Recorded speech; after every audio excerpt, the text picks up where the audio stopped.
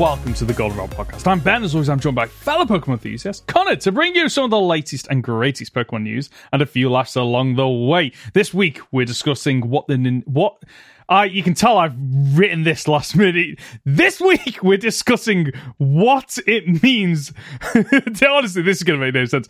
Nintendo's closing its servers for 3DS and the Wii U. What does that mean for you? There you go. I got it out in a completely different way. We're discussing the Pokemon. I've got Pokemon Can Go fiasco. We're discussing the Pokemon Go fiasco. We're all discussing the new Pokemon live-action drama, which has had its first trailer released.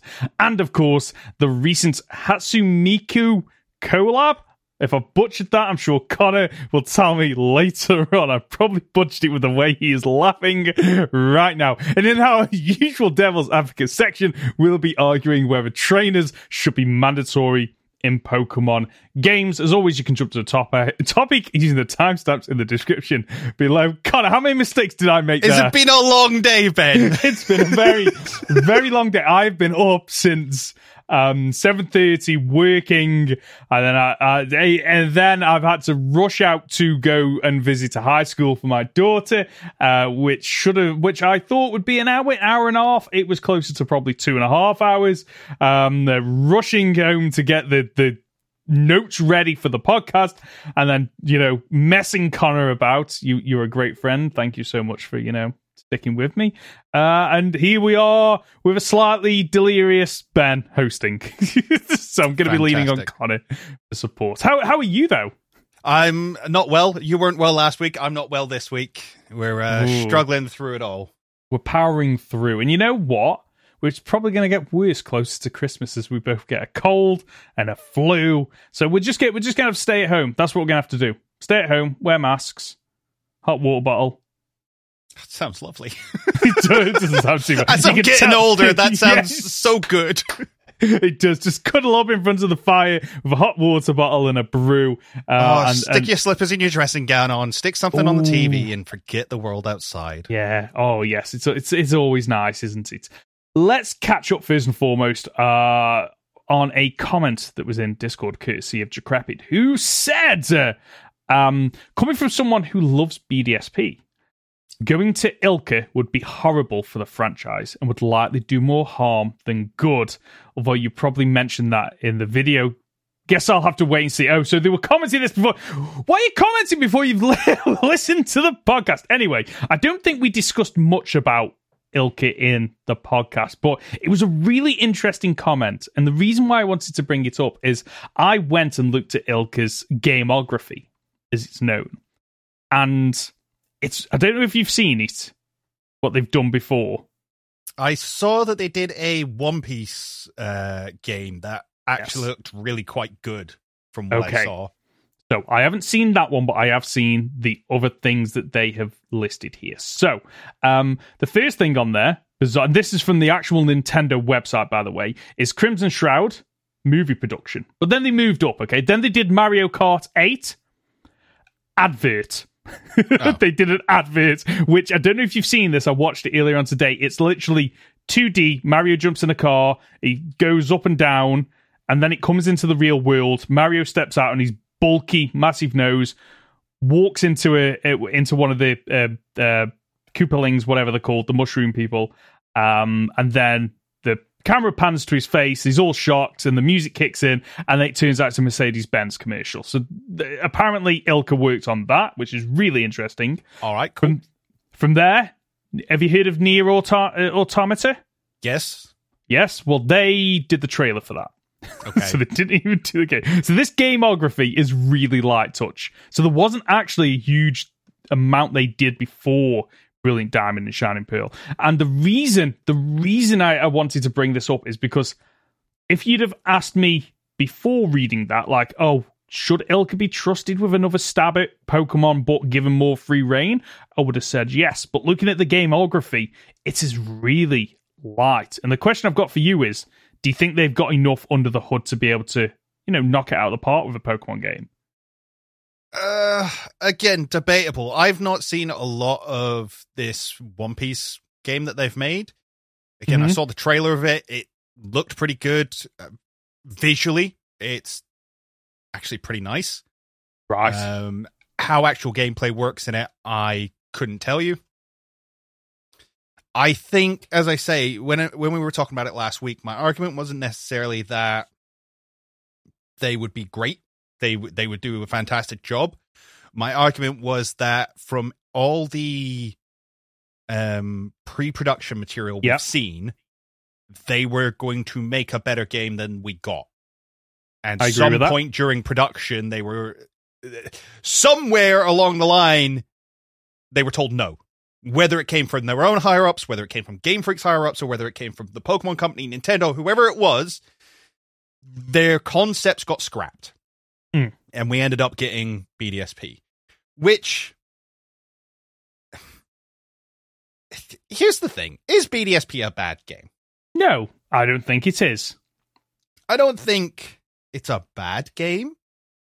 I think it suffers by being a remake of Diamond and Pearl that has no platinum content. I wouldn't even classify as I'd classify it as a remaster.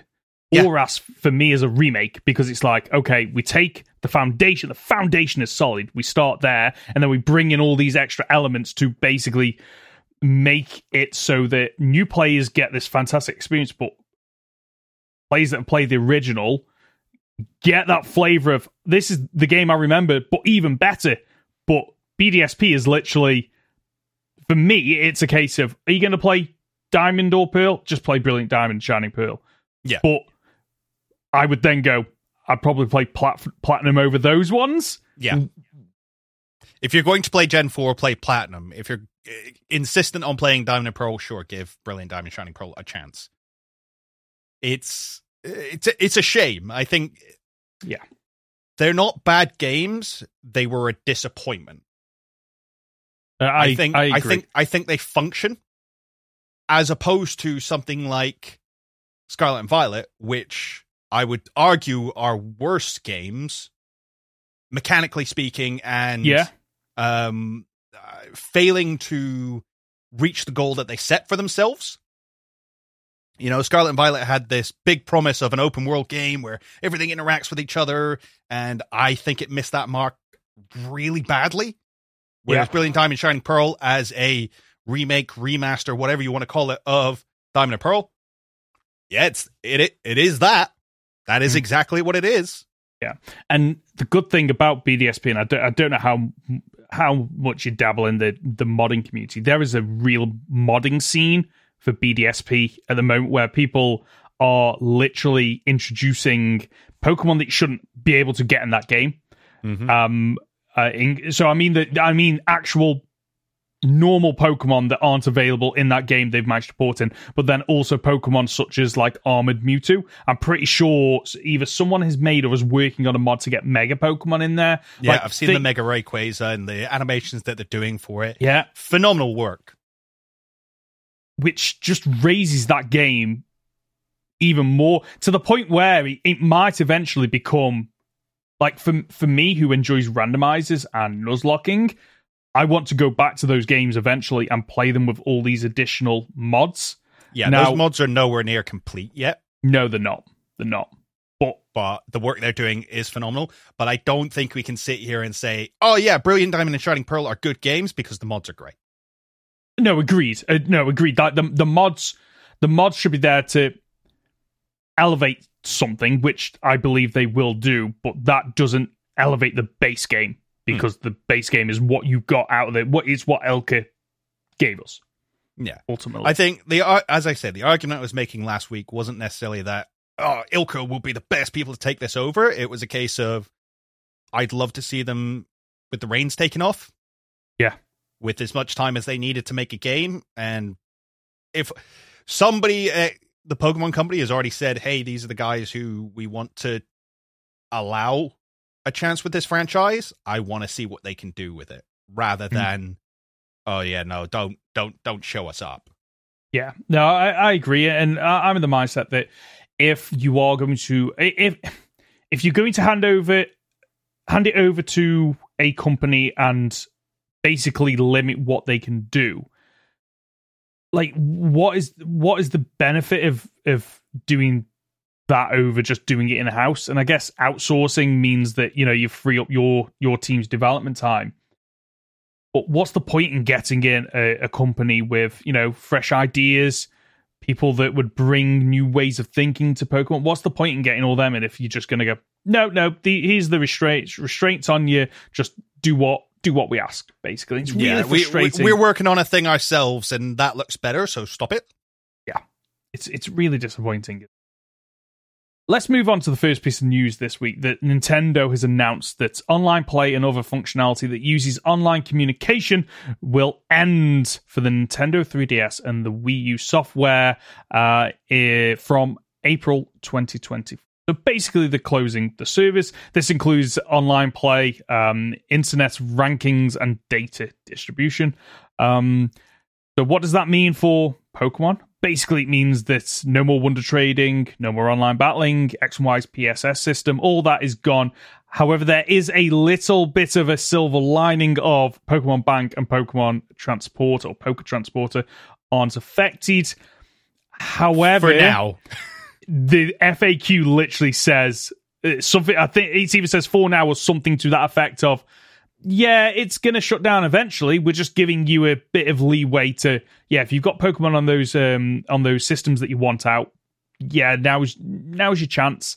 And the reason I wanted to bring this up is because this is going to do to the 3DS era what moving from the Game Boy to the Game Boy Advance did for generations 1 and 2, where it prevents you from bringing those Pokemon up. So there will become a point when Bank shuts down, and it will happen, where Pokemon you catch in Generation 3, Generation 4, Generation 5, and Generation 6 and 7, actually. That's 5 generations worth of Pokemon are going to be locked out of the Switch era. Which is absolutely crazy to think about, that this is happening. And for some people, this isn't a big deal because, you can get a lot of those Pokemon in the later games anyway. And at some point, I'd imagine all those Pokemon will be available on the Switch. And if that's people's preference, that's absolutely fine. However, what this means is there are certain things for completionists or people that, have set their own challenges they won't be able to do, such as getting Pokemon with ribbons and transferring them up. Battle Bond Greninja, that won't be able to be transferable. I mean, to be fair, Battle Bond Greninja doesn't even work in Generation 9, so, whatever. I guess they don't care about that. It means that there's going to be certain Pokemon's unique features that are going to become a thing of the past, unfortunately. And it's really disappointing. It was going to happen, and of course it's disappointing, but I just don't know what's the alternative that Game Freak can do that doesn't just rely on extra measures and putting loads of money into this. I get why they're doing it. Servers have to close at some point if people aren't using it because it becomes a cost comparison measure. Well, that's fine, but here's the things they have to do now if these are going to be no longer available. One, they need to make Pokemon Home free for about 2-3 weeks. Mm-hmm. Before Pokemon Bank closes, they need to make Pokemon Home free. So it's a case of get all your Pokemon across. Do it now. You're not going to have the availability to do this after this point. All your Pokemon will be locked off. We're not going to charge you to do that because you paid for Pokemon Bank for however long. Pokemon Home is free for the next couple of weeks. Get all your Pokemon across. I've just realized, sorry to jump in, you can transfer the Pokemon from Bank to Home, but unless you pay, you've got 30 spaces. That's nothing. Oh, you can't. You can't do it. You can't do it unless you pay. Really? Really. What? You have to pay to transfer from Bank to Home. So it needs to be free. As far as I'm concerned, it needs to be free for at least a couple of weeks. Yeah. Then we need to get these games on the Switch. We need to get them on the Game Boy emulator. That's the only way it's ever worked. When we couldn't get Pokemon from Gen 1 and 2, all right, put them on the Nintendo DS emulator. That was it. And the reason that the fact they haven't released these games yet is ridiculous. Agreed, and if Bank is going to go away, and as you say, there are Pokemon the ribbons. I hadn't even considered ribbons, but ribbons is something that doesn't exist anymore, and it's still something people have fun with. Yeah. So there should definitely be a way to get that, and the only way I see it is it coming out on Switch. And the thing is, if you release it on Switch now, it'll give people reason to go out and buy a Switch, which, again, the console's coming to the end of its life cycle. It's a good damn reason to go out and buy one. Give us that. And then also make sure that when we upgrade to the Switch 2 or whatever it is that's coming out soon, just make it transferable. Make the Switch Online one thing. If I'm already paying for the Switch Online and the Switch Pro Online or whatever it's called, the expansion pack, just make it the same bundle. Which is what I know Sony did that with the PlayStation 4 and 5. Like, if you were paying for a subscription, didn't matter which console you were on, it was one subscription. And that probably means that Nintendo Switch probably won't do that, unfortunately. But it is like, the other thing I was going to mention is, like, for some people, yes, you might be able to get, you know, a Snivy in the DLC for Scarlet and Violet, but for some people, they might go, no, I want a Snivy that I got in Generation 5, where he originated from. That's also going to go out the window. And, like, for me, the way they should have managed this, in my opinion, because this is just going to rile up people that are already annoyed with Game Freak. The way they should have done it is, oh yeah, we're allowing you to play these games on the Nintendo Switch via one of the emulators. Oh, by the way, now we're going to start closing the online and Pokebank because no one's using it anymore because they got it on Switch and they can transfer it to home. This way just seems, if they now release those games, it feels a little bit cynical of, oh, you're forcing a section of the community to buy those games because of, you know, fear of missing out because they won't be able to do what they've been doing for a while. But knowing Game Freak or Nintendo or Pokemon, whoever is making these decisions, like, the fact that we haven't got these games on the Switch yet, I just cannot see it happening. I can't understand. I just got, like, this is yet another reason why we should have the Pokemon games as being able to play via emulators on the Nintendo Switch. We spoke about it when we're talking about Pokemon Bank closing down unless you already have access to it. We talked about it when they announced Pokemon Stadium as well. We've spoken about it multiple times. Like, it seems more and more that, like, Pokemon, for me, one of the successful things about Pokemon is this interconnectivity between all the games. Like, I've never known a game series where the Pokemon you catch in the early games or a feature in the early games transfers up with you. You can bring it along with your journey. And that, to me, is one of the most endearing things about Pokemon. For the many things that Game Freak gets wrong, that is one of the things that they have gotten right for so long. So why they suddenly, okay, whatever, fine. Up to Gen 7, yeah, locked off. It's bizarre. It's just bizarre. Okay, do you think, though, because that's what's been holding them back for many years as well, or at least it's one of the things that's been holding them back, having to make everything backwards compatible, having to make every single Pokemon available in every single game and transferable and all this kind of stuff, was a massive headache for them for the longest time and cut into a large part of their very short development time, which is why we no longer have national decks in Pokemon games. And it's why the transfer features, you know, over the years went, no, we're not doing it. We're not going backwards. Okay, you go up to Generation 3, it's Generation 3 only. We're not doing 1 and 2 anymore. Okay, we got up to Generation 5. Okay, now we're moving on to Bank. Now you have to have this whole other system to make it work. There's this problem of backwards compatibility costing the company more trouble than it's worth at this point, and where they've already been able to strip away national decks and people kicked up a fuss, but they still bought the games. And now we've done another generation of, yeah, there's no national decks. We'll give you some of the Pokemon back in DLC and in events and things like that, but we'll drip feed it to you. And we'll probably charge you more for it because we're just that kind of company now. And you'll pay for it. You'll complain, but you'll pay for it. So who cares? I think they're quite capable of going, yeah, no, we're just not doing it anymore.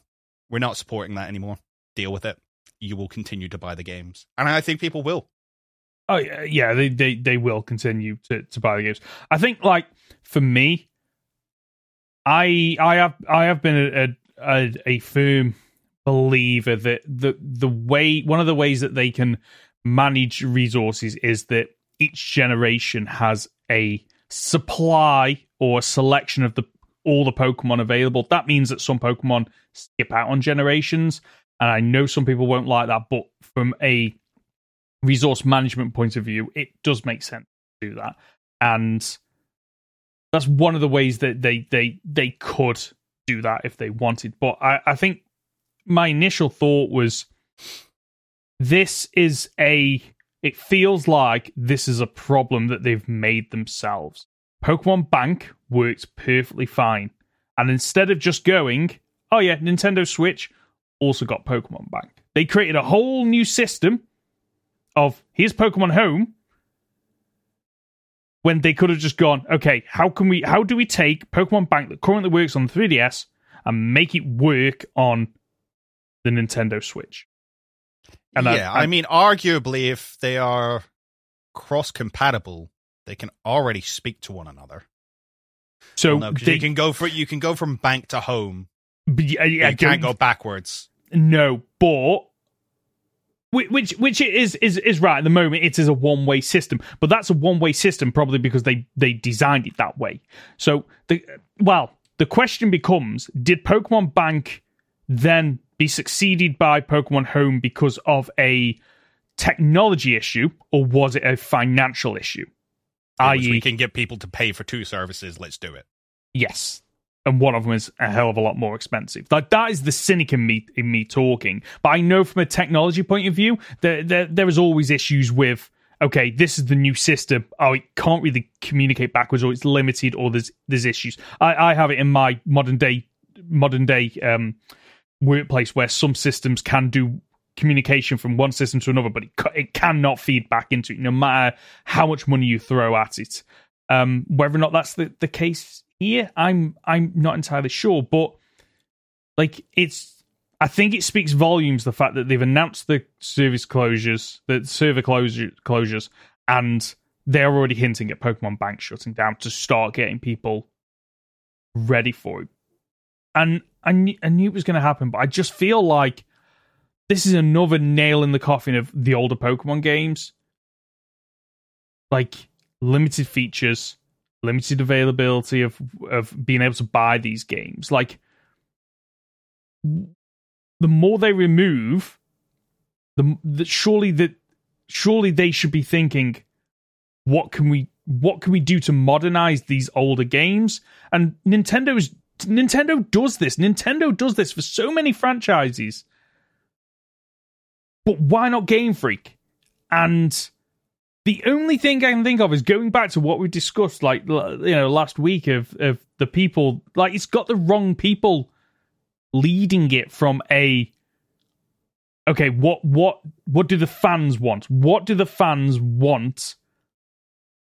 That's not the questions they're asking. The questions they're asking is, okay, how can we develop something that's going to sell really well in the least development time and least development cost as possible? Am I being a cynic here? Am I being negative? I mean, yes is the answer, but I don't think it's unfairly so. Yes. Okay. Ooh. But, like, the thing is, though, there are fan equivalents of Pokemon Bank and Pokemon Home already. PKSM I was reading up earlier on is the one on 3DS. You have to have a homebrew 3DS, folks. We're not advocating that. And if you try and do it, don't blame me if your 3DS bricks, okay? But there are alternatives. And it comes down to, I think, touching on what I said earlier about the fans creating additional content for BDSP. Like, why is it the fans' job to step in? Well, here's the thing. I actually think the opposite. I think fans should be allowed to step in. I think if a company is going to say, look, we haven't got the resources anymore, we can't justify to our shareholders to keep running these servers. Okay, fine. Give it to the fans. Yeah. Let them run it, because they will. Because people want to play these games and they want to keep it going. Let them do it. Yeah. What is the harm? Well, I know what they'll come back. I know the two reasons why. Okay, or there might be more, but there are two reasons why. Because theoretically, there is nothing stopping me connecting my 3DS or my Nintendo Switch to my PC and having a version of Pokemon Bank that works on that. Okay, and the good thing about that is I back up my files to OneDrive, so I don't have to worry about my Pokemon disappearing into the ether if this computer conks out again. But I think the two main reasons why they don't want people doing that, they don't want fans doing this, is one, and this is the weaker of the arguments, okay? So they don't want people messing around with the source code, hacking Pokemon, changing Pokemon, cloning Pokemon. Fine, whatever. The second, I see you rolling your eyes, I completely agree, but that is probably a conversation they have, even though it's utter BS because people are doing that It already anyway. does that anyway, yep. Yep. My second argument is financial. That's ultimately what it... Oh, if fans can do all this... No, that doesn't make sense because you're already cutting the service off.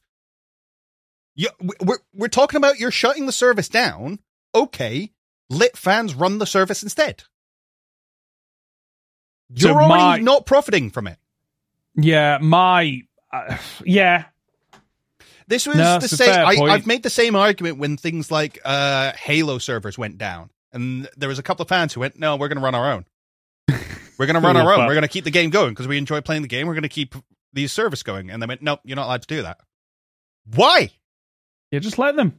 Let them do it. Let them. If people want to continue playing your games and you're not providing a service to allow them to do so, and other people are out there going, hey, we can make that work. No, we won't charge you anything for it because it's not our game. We're not in a place to profit from this, but we're going to provide a service for people who want to use it. Let it happen. Yeah. It blows my mind that it feels like the disdain that Game Freak has for its fans, even though obviously they're the ones keeping them in business. It really does feel, the more I've done this podcast, the more I've done my YouTube content, the more I've researched it, it does feel like, yeah, we make games that you'll buy, we don't make games for you. Does that make sense? Yeah. And again, we have to clarify that this is not Game Freak shutting down the servers. This is the 3DS servers are going down. Yes. So this is just like a blanket, all games are going to stop communicating with the internet. Fair enough. But if they can keep Bank going, they could theoretically keep any of it going, and they're choosing not to because it's not financially... Yeah.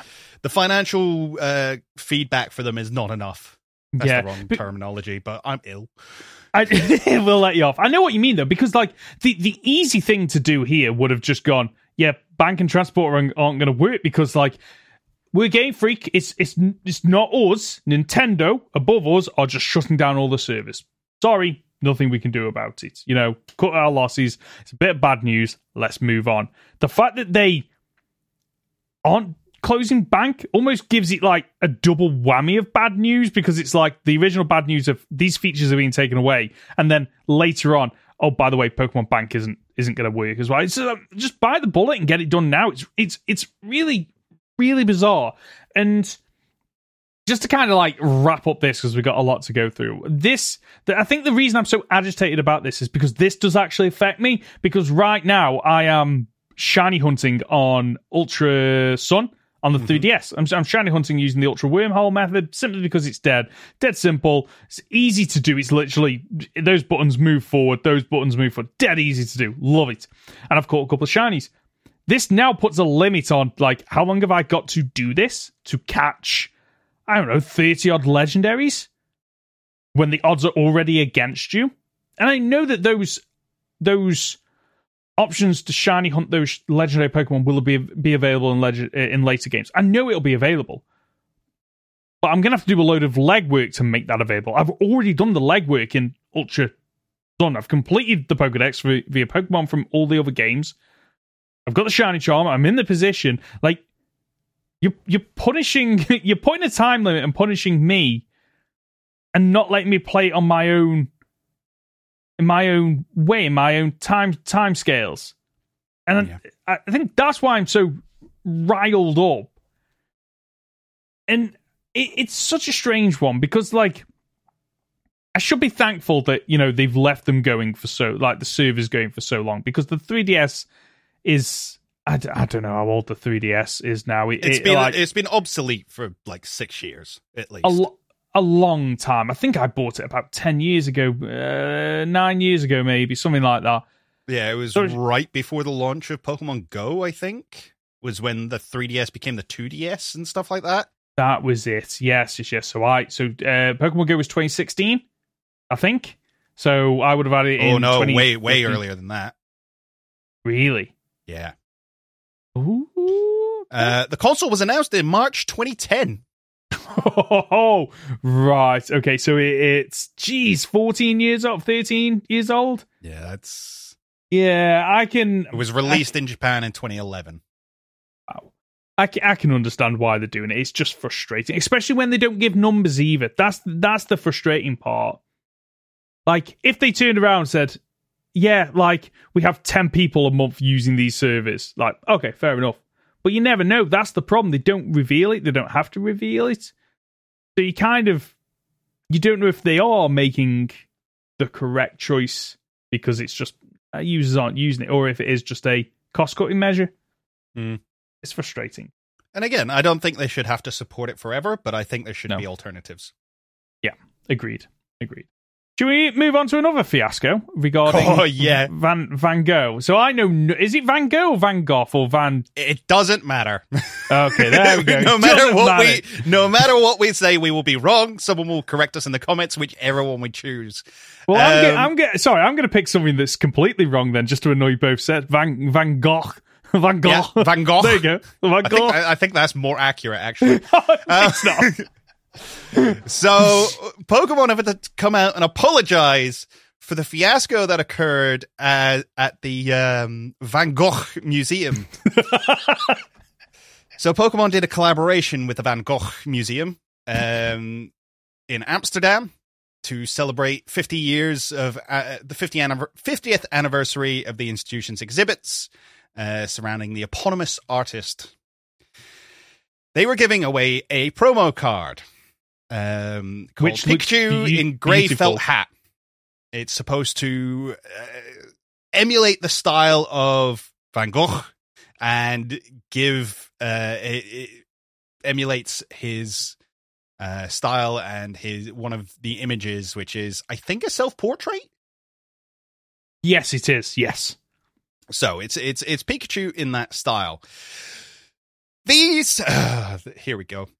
These promo cards were supposed to go to anyone who booked a ticket to the event from now through January 7th. Yep. They were supposed to go to everyone who booked a ticket. They're gone. How does... Okay, do we know how? Because day one, they were swarmed by hundreds and thousands of people who were just grabbing everything. And the speculation is, and let's face facts, we all know this to be true, the vast majority of them were scalpers. Yeah, 100%. You know, what was supposed to be an event to get younger children interested in art and interested in art history, into going to museums and things, has just turned into scalpers raiding a museum so that they can sell Pokemon cards. There are Pokemon cards, or this particular Pokemon card, Pikachu Grey Felt Hat, is already up on eBay. Some going for as much as £1,500, but the vast majority of them going for $150. And that's obviously the cost now. In a couple of years' time, when these things are graded, they're going to go for so much more than that. Yeah. Wait, so was this the exhibit in Amsterdam? Yes. Okay, so I went to Amsterdam 3 years ago, and we tried to get in last minute at the Van Gogh Museum, and we couldn't get in. There was no tickets available. So I'm just struggling, because surely my understanding was, okay, we can allow in X number of people per hour because of capacity. So surely from that, they should have known, okay, we get average number of attendees every day. There are X number of days between now and January. Therefore, we need X amount.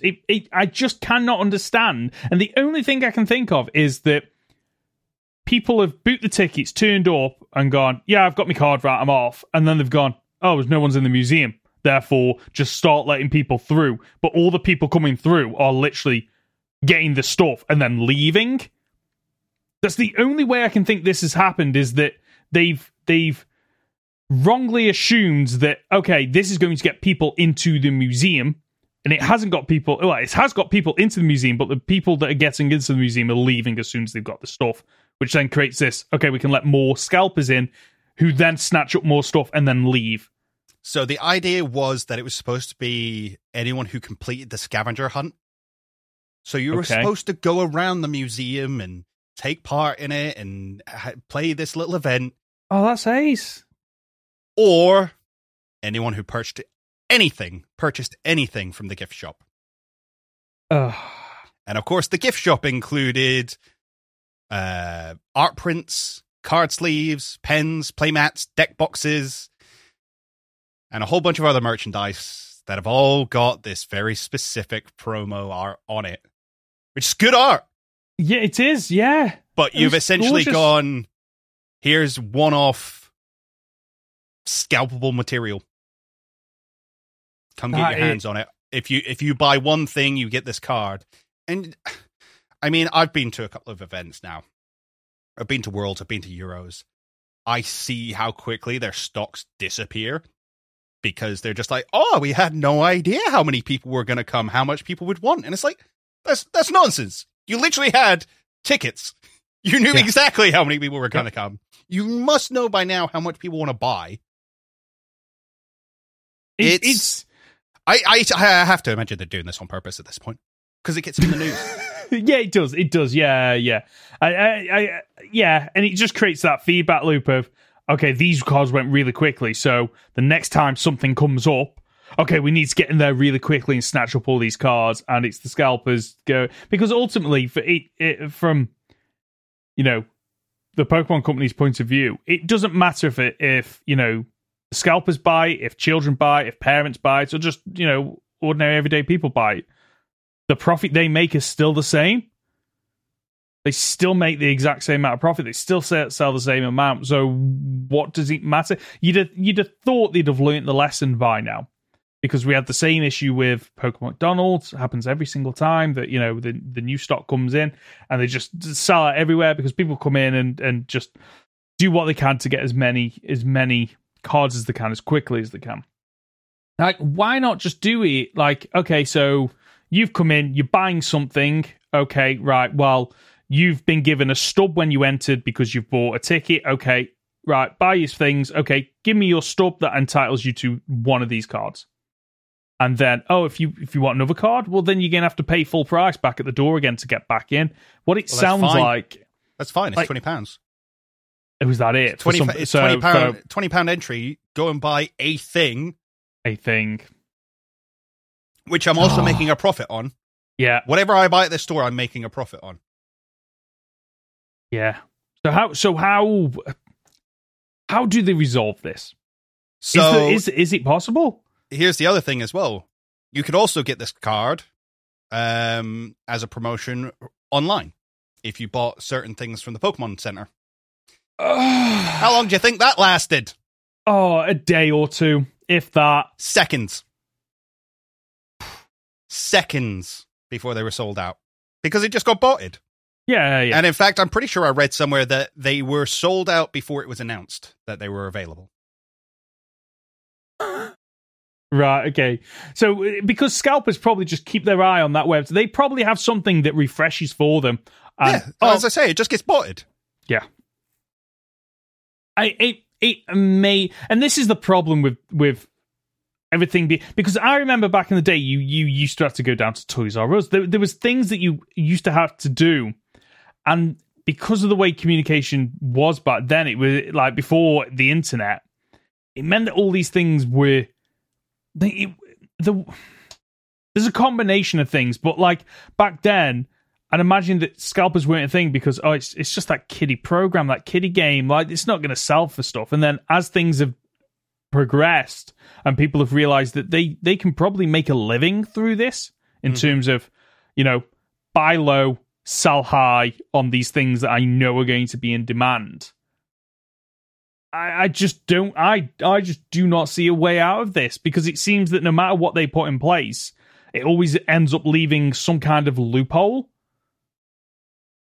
And I'm not sure how you do it without getting really into, like, areas that I don't want to go into. Of okay, you've got to send in your ID, you get one. Like I just, it's unworkable, and I don't like the idea of that. But like, without going to extremes, I don't see how you stop this.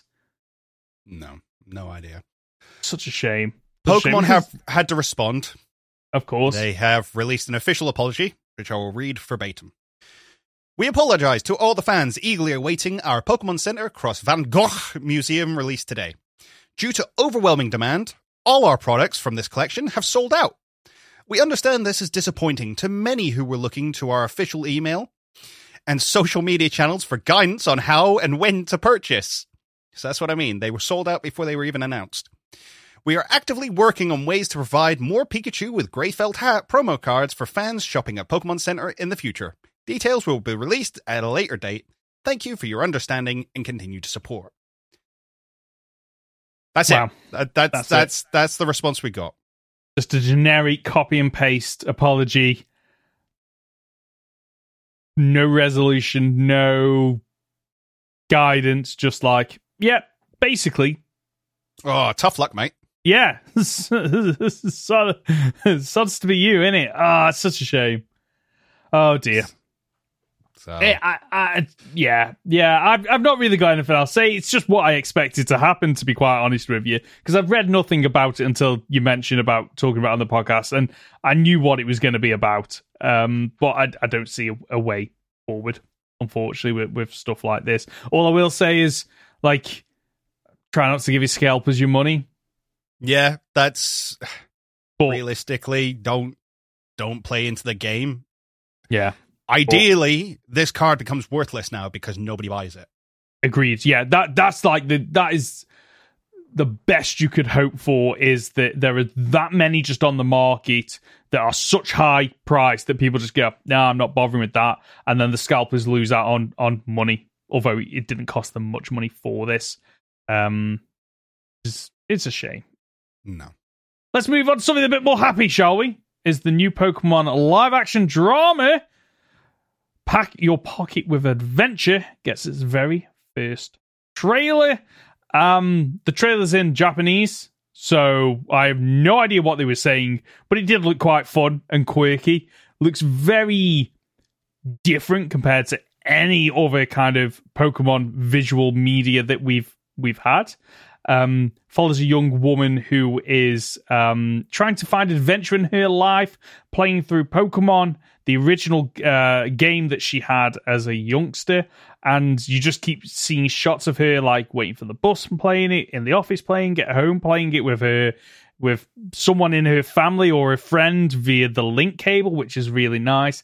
And there's a couple of elements where there's one part where it shows the boss who's like at the desk looking really angry, and then it cuts to the Game Boy and the boss like transitions in a 2D sprite along the top of the screen. Is the boss music, is the battle music kicks in. Really nice. There's a I think a kid that's like screaming at the heavens as Magikarp is evolving into Gyarados. Like there's a lot of heart in this, it feels like. It looks really wholesome.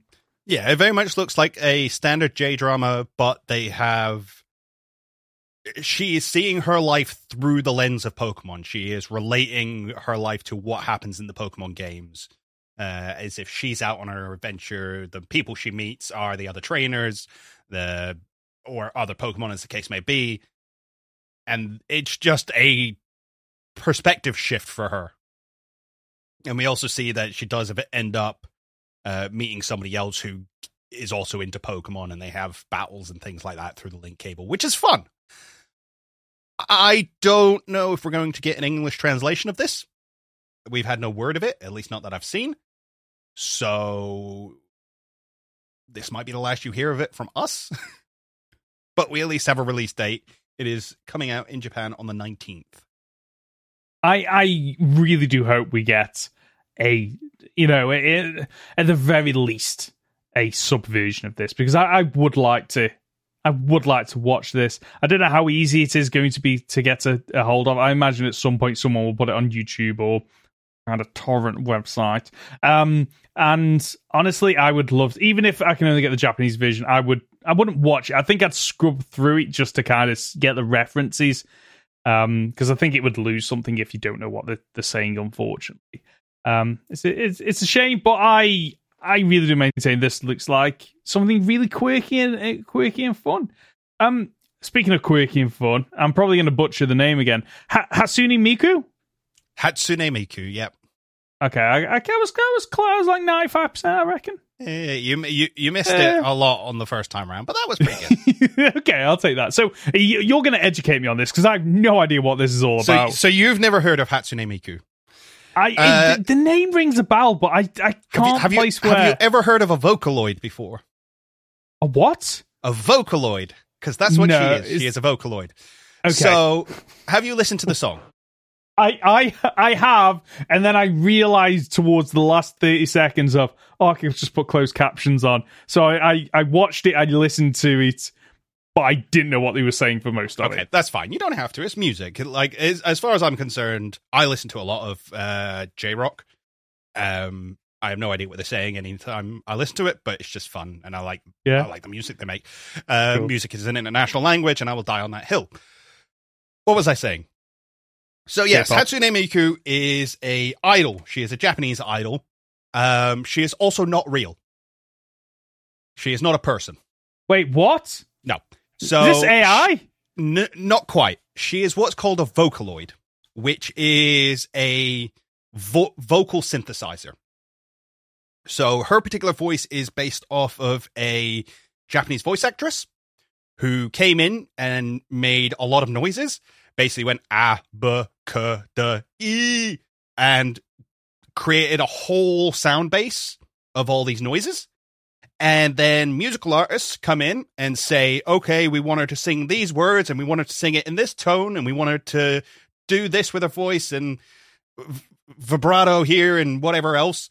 And then the vocal synthesizer does it. And they create all these wonderful art pieces and animations to go along with it. They have even done sort of 3D holographic projections on stage and things like that. Hatsune Miku is probably the most famous Vocaloid, I want to say.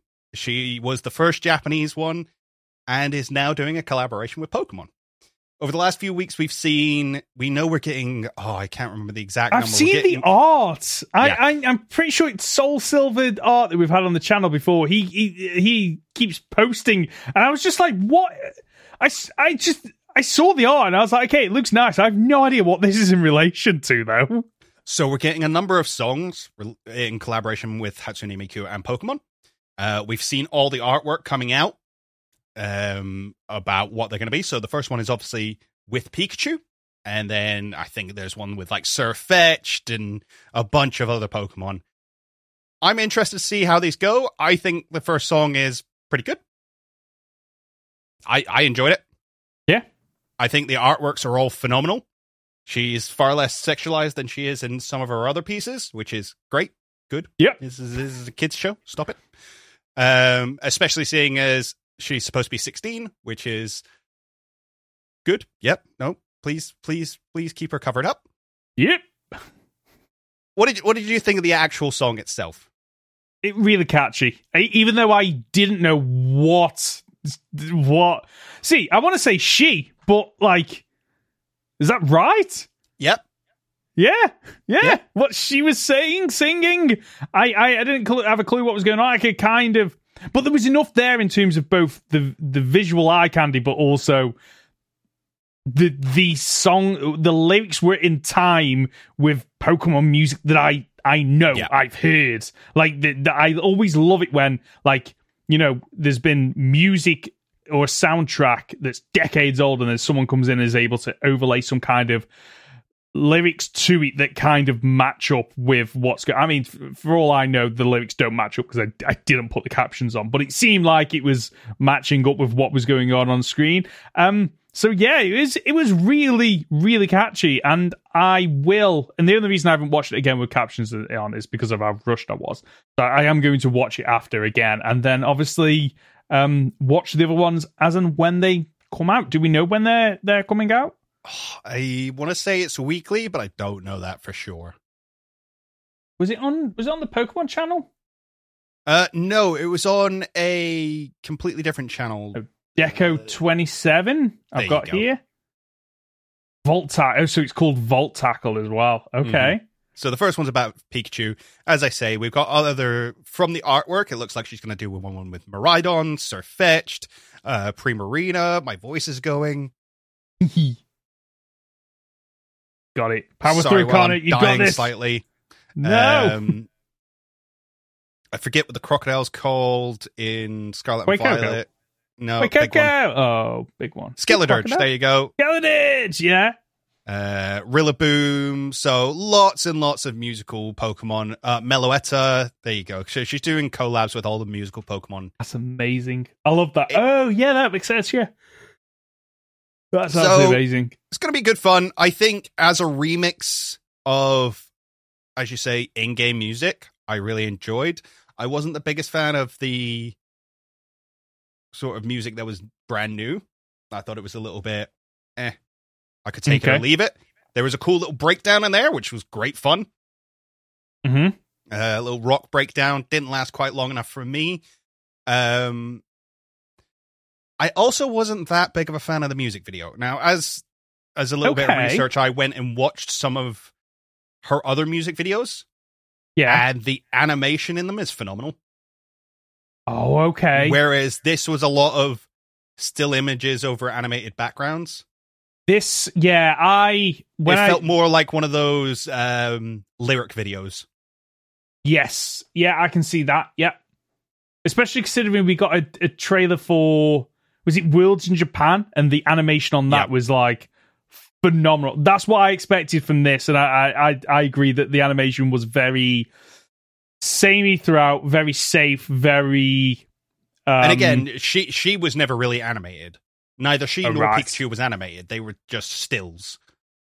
Yeah, and now that you mention it. The background was animated. Yes. So I think they could have done better there. I think if Pokemon's going to throw their weight behind something, they should really use that weight and do something spectacular. But it's a decent enough song. Yeah. I recommend people go and listen to it. Deco star symbol 27, I think, on YouTube. But to be fair, if you just type in Volt Tackle featuring Hatsune Miku, did I get it right that time? Yep.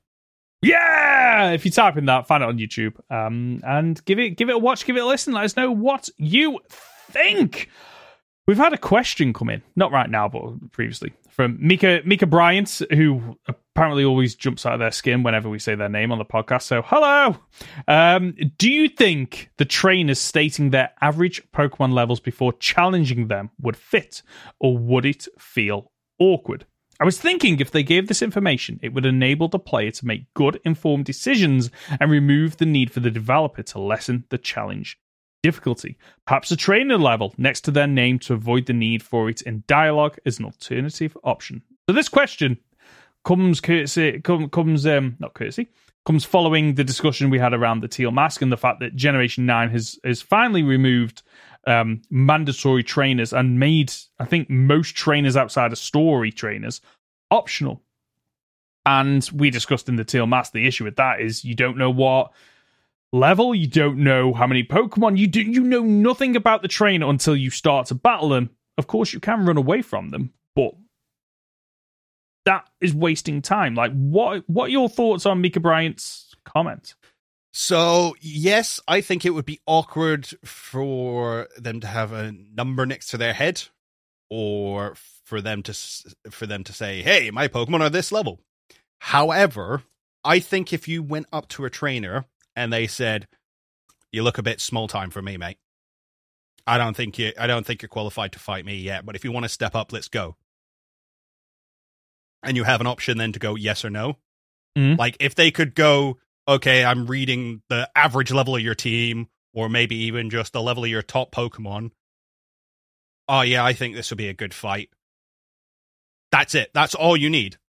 I think this will be a fair fight. I think I'm a bit much for you. I think you're going to destroy me, but I'm willing to go anyway. That's it. And it doesn't break immersion then. Yeah, I completely... I understand where you're coming from. I completely do. See, I'm the opposite, I think. I think I would prefer some kind of... You know how they just have... when you talk to people and it pops up with that, like, white speech thing? I think I'd much rather have that and... like some kind of like danger indicator, maybe, or level it. Like, I don't know how they would do it, but I think I prefer that because then I can see from a glance. Because what I don't think I want is, okay, I need to go up to talk to this trainer. Although, actually, you know what? No. The workaround's dead easy, actually. They already do in Scarlet and Violet have text boxes above their head, don't they, with text in it? Mm-hmm. So you would literally have the comments that you're saying in that speech bubble above their head. When you start to get closer, that speech bubble appears, and that's what it says, and that's how you know if they're easy, medium, hard, based on like your and then small you just fry have a list of 100 different ways of saying the same thing. I would destroy you. Don't even try it.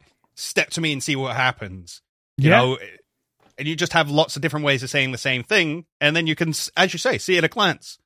Oh yeah, no, I don't want to fight this person. Or play the game your way. No, I'm going to go search out the strongest trainers around. I'm going to fight everyone who says they're stronger than me, just to prove that I can. Yeah, and you could have so much fun with that because, like, you could literally have, like, in the text box, like, a field for them talking about the Pokemon they've got. Like, oh yeah, you haven't got a chance against my Sentret. Or, you know, I'm trying to think of another Pokemon now. Your Pikachu doesn't look up to snuff. Like, you know, stuff like that where it makes you go, oh, okay. And then it helps to actually feel a bit more real. And then when you're in late game, you run past the same person. It's like, my Rattata will still give it a go. Yeah. I like that, actually. Yeah. I do like that a lot.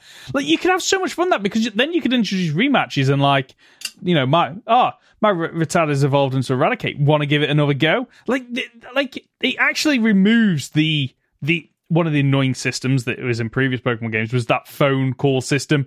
I remember in Gen 2 constantly get like, oh, let me, you know, come and find me on this route. We can have a rematch. So just leave me alone. This kind of removes that because as you are then going back through an area, you can then see the trainers that want to rebattle you because the dialogue options changed.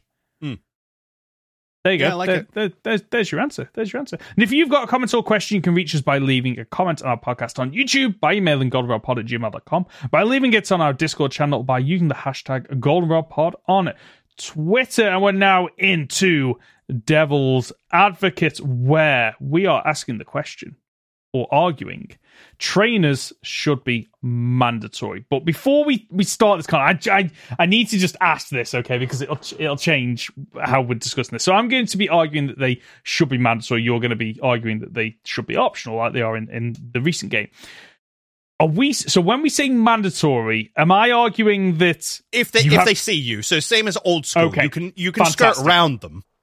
Fantastic. But if you lock eyes, they're coming for you. Yes. Okay. Absolutely fantastic. And my rules are I can't run away from them. Which I suppose would be we take the Legends Arceus approach, where it's if you come within a radius. Okay. Yeah. Yeah. Does that make sense? That makes sense. I like that. Right. Okay. Do you want to go first or should I go first? I'm happy enough for you to go first. Okay. If you have an argument. So I think they should be mandatory. We should go back to how they were in the original games. And the reason I believe that is because it helps with progression. The problem we have now with them being optional is you can just power through an area, make it to the next gym or the next area, and suddenly you are underleveled because you've not had the option to, you've not been forced to follow that ramp of level that you need to be in order to, meet the challenge. And by making it so that it is mandatory, it avoids the frustration of, I've got to this gym, I just got absolutely spanked, I now need to go back out. So, yes, I understand what you're saying. That made more sense in the older games where catching didn't also give you XP, which it does now. And you can also, with the Let's Go mechanic, have your Pokemon gain a load of XP just by running around in the open world. So, realistically, I think the level curve argument doesn't work quite as well anymore, because if you're forcing people to battle all these Pokemon and trainers, then you're more likely going to be over-leveled by the time you get to the next gym or boss fight or whatever it may be, if they're also going out and catching Pokemon. So, I think it de-incentivizes, if that's a word, people from exploring, catching, using the other mechanics if you're forced to battle these trainers. Okay. I think for me, sorry, you look like you were going to say more because you do like to get your points in during Devil's Advocate. Is that what it was? Is that what it was? You look like when I said you look like you had more to say. I was like, why? Because normally we're quite good at bouncing off one another, and that was one where I just got it completely wrong.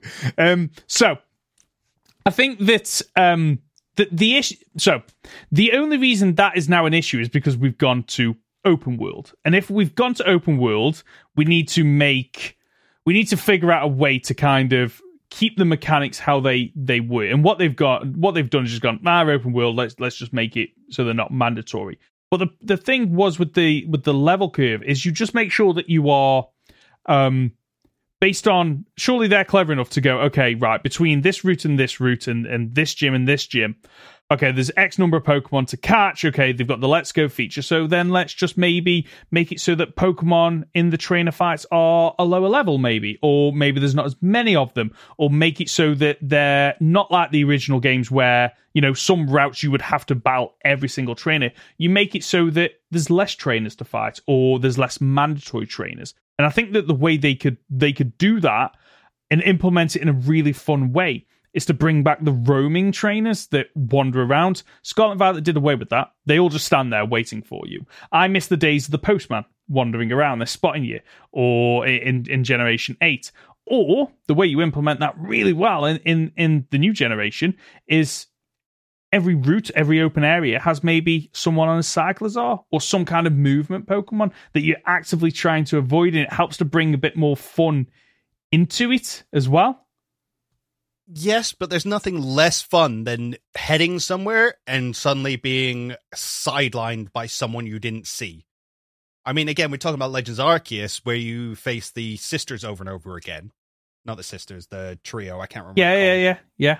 I think they refer to each other as sisters. Yeah. Yeah. There's a bunch of times in that where I've been heading somewhere and I didn't see them, and they've gone, "You fight me now!" I'm like, "Oh, guys, no, I'm doing a thing. Leave me alone."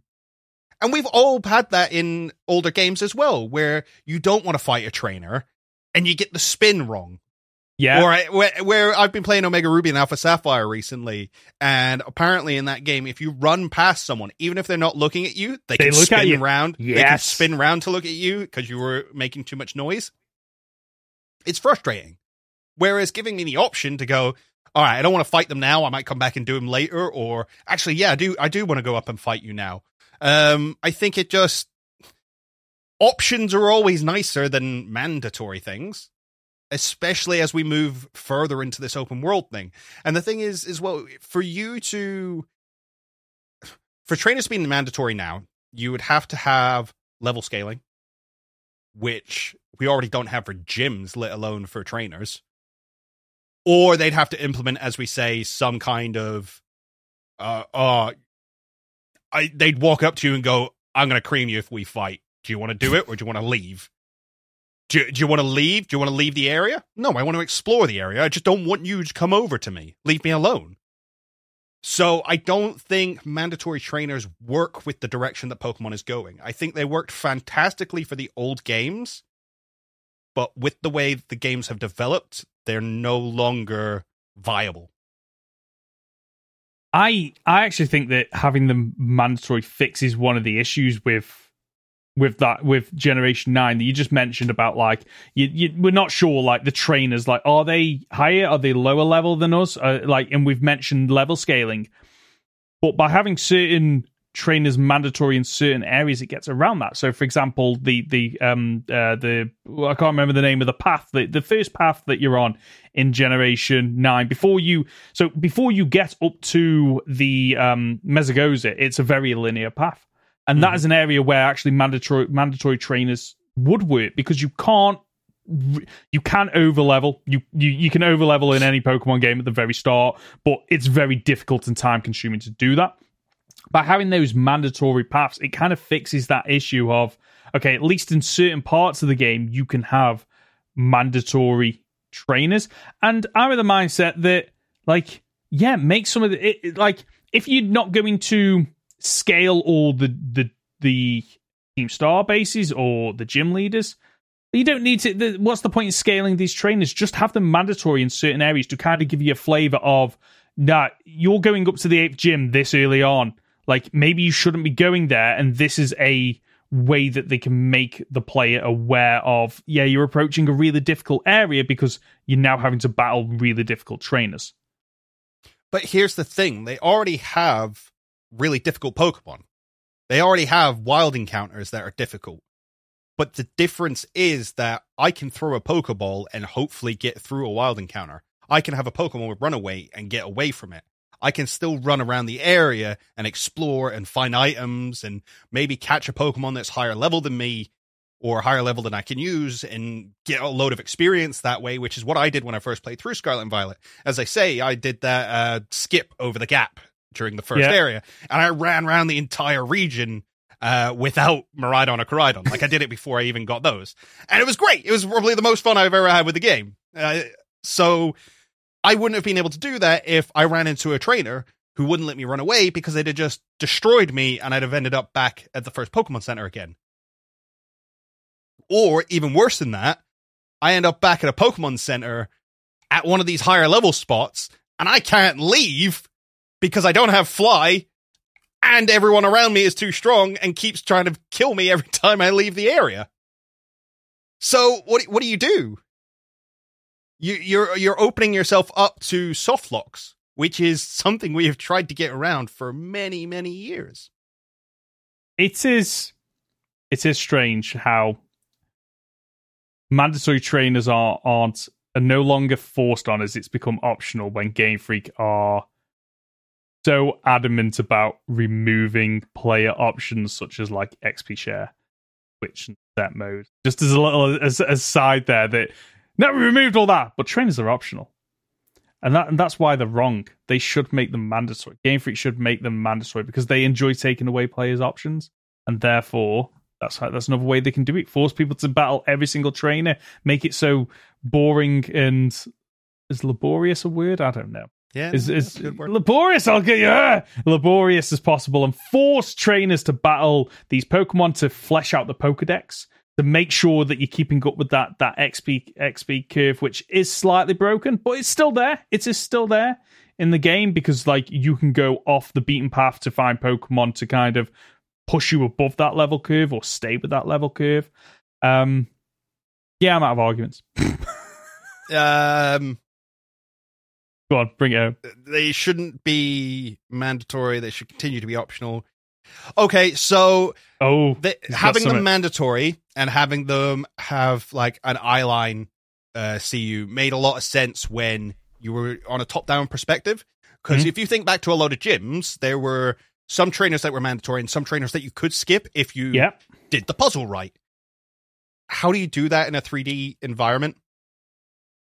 How do you have it where, you know, if I climb up a cliffside and somebody goes, I see you. How? How did you see me? Oh, well, you came into my radius. No, I'm up a cliff. Leave me alone.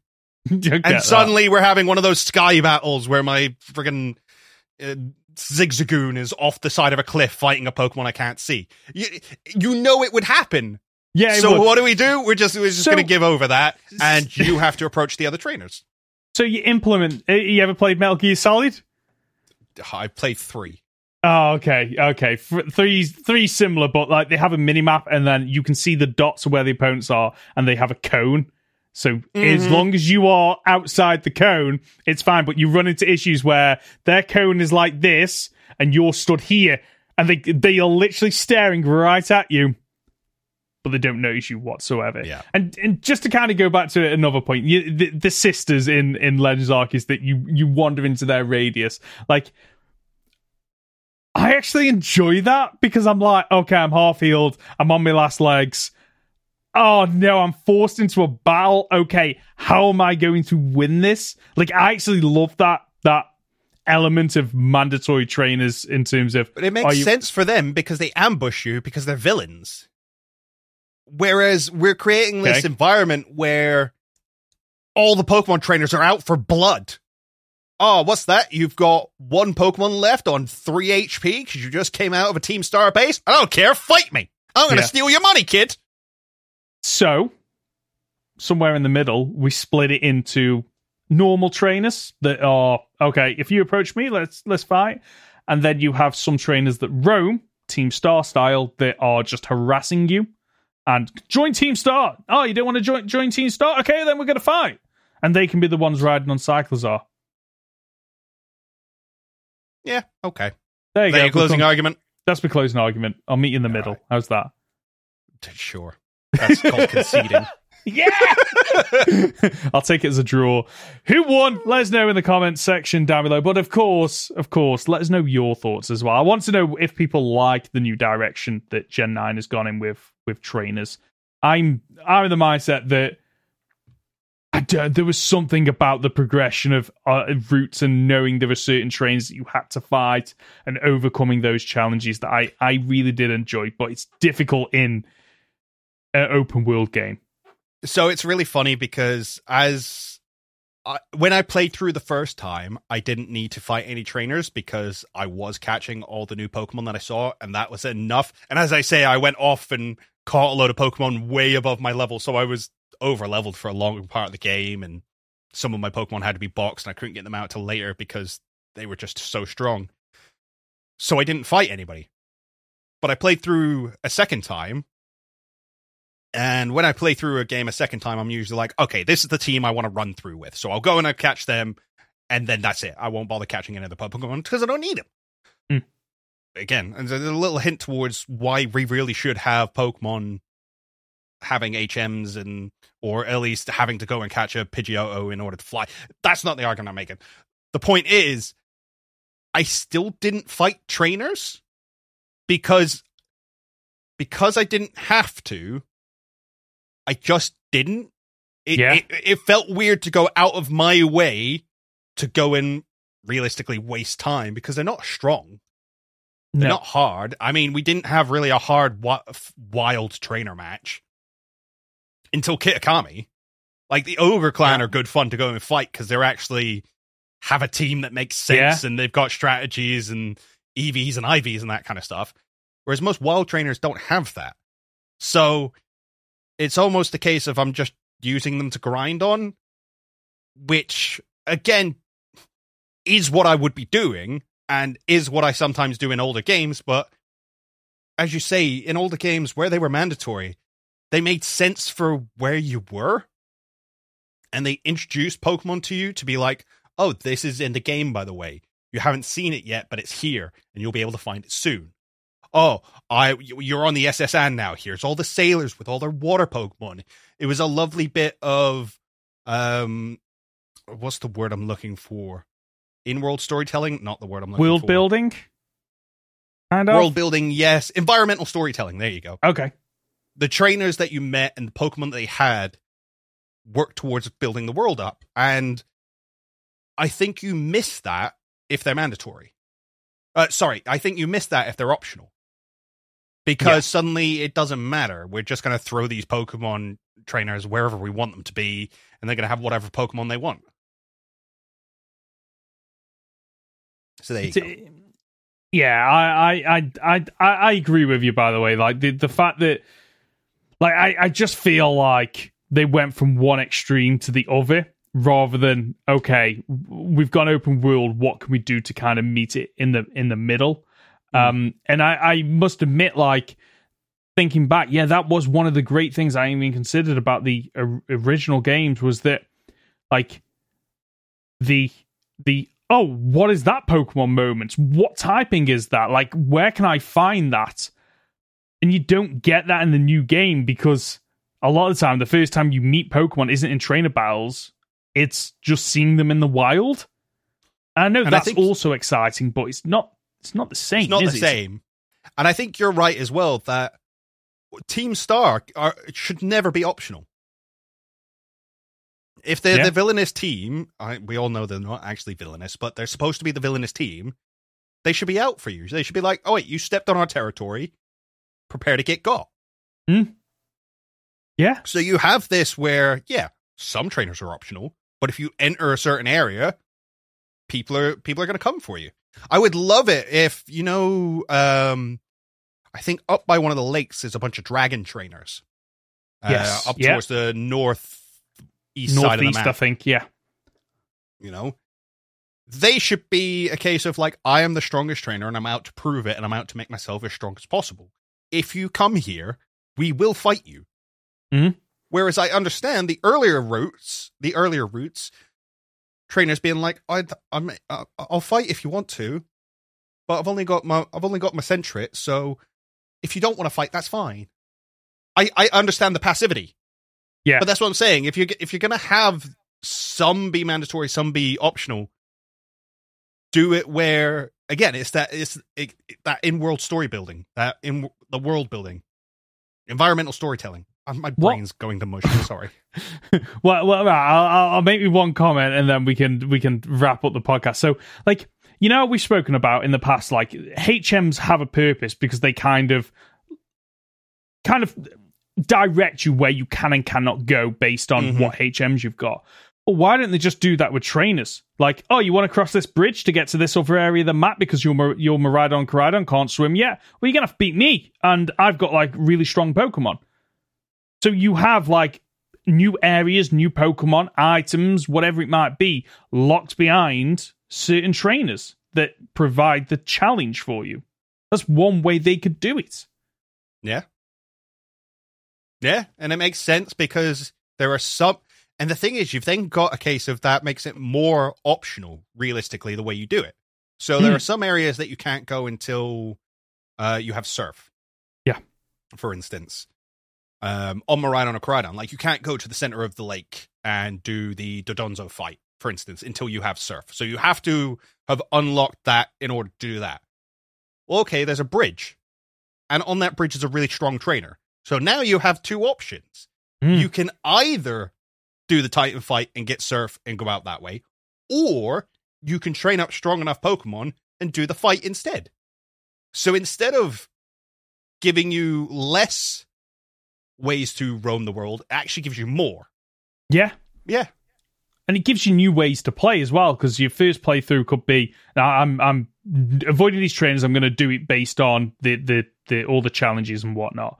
And then you can play at one where it's, I'm making a beeline for these as soon as I can. I'm going to try and force my way through with underleveled Pokemon and do it that way, or figuring out the Pokemon that I need to overcome this challenge. And you have that really fun moment as well, where you've been trying to get over this bridge over and over again, and this guy keeps slapping you down. And then you go off, you do a couple of Titans, and then you just fly overhead. You go, nah. See ya! Yeah, I love that. And that's a story that you get to walk away from the game with. Yeah. That's how I overcame it, and it's different between my playthrough and your playthrough. I like that a lot. Right, I need to wrap up, I'm afraid. So, same. Okay, have you got anything you want to plug? It's not out yet, so no. Oh, okay. I have got something I've got to plug as of right now, or maybe in an hour. I'm not quite sure as of listening to this. Releasing episode 1 of my Pokemon Infinite Fusion Versus with British Eagle, who has been on the channel before. If you don't know what Infinite Fusion is, it's basically playing through Kanto, except for you fuse any 2 Pokemon into a combination of them, giving you, I think there's 176,400 possible fusions. It's absolutely phenomenal. You'll never see the same Pokemon in any 2 run-throughs because there's so many to pick from. It's absolute blast. Love it. And that's the show for this week. If you've gotten this far, you're just a top dollar, aren't you? Of course, as always, before you go, we'd really appreciate it if you leave a review on the podcast platform of your choice. And of course, leave a like if you're listening over on YouTube. For those of you who did rate us on Spotify, you absolute legends. Thank you so much for doing that. Always appreciate it. Connor, where can we find you? You can find me on my YouTube channel at Captain Fidget or on Twitter at CapFidget. And I'm Ben. You can find me as Professor Hoenn Gaming on YouTube and Professor Hoenn on Twitter. We'll be back next Friday for another week of Pokemon Podcast. See ya!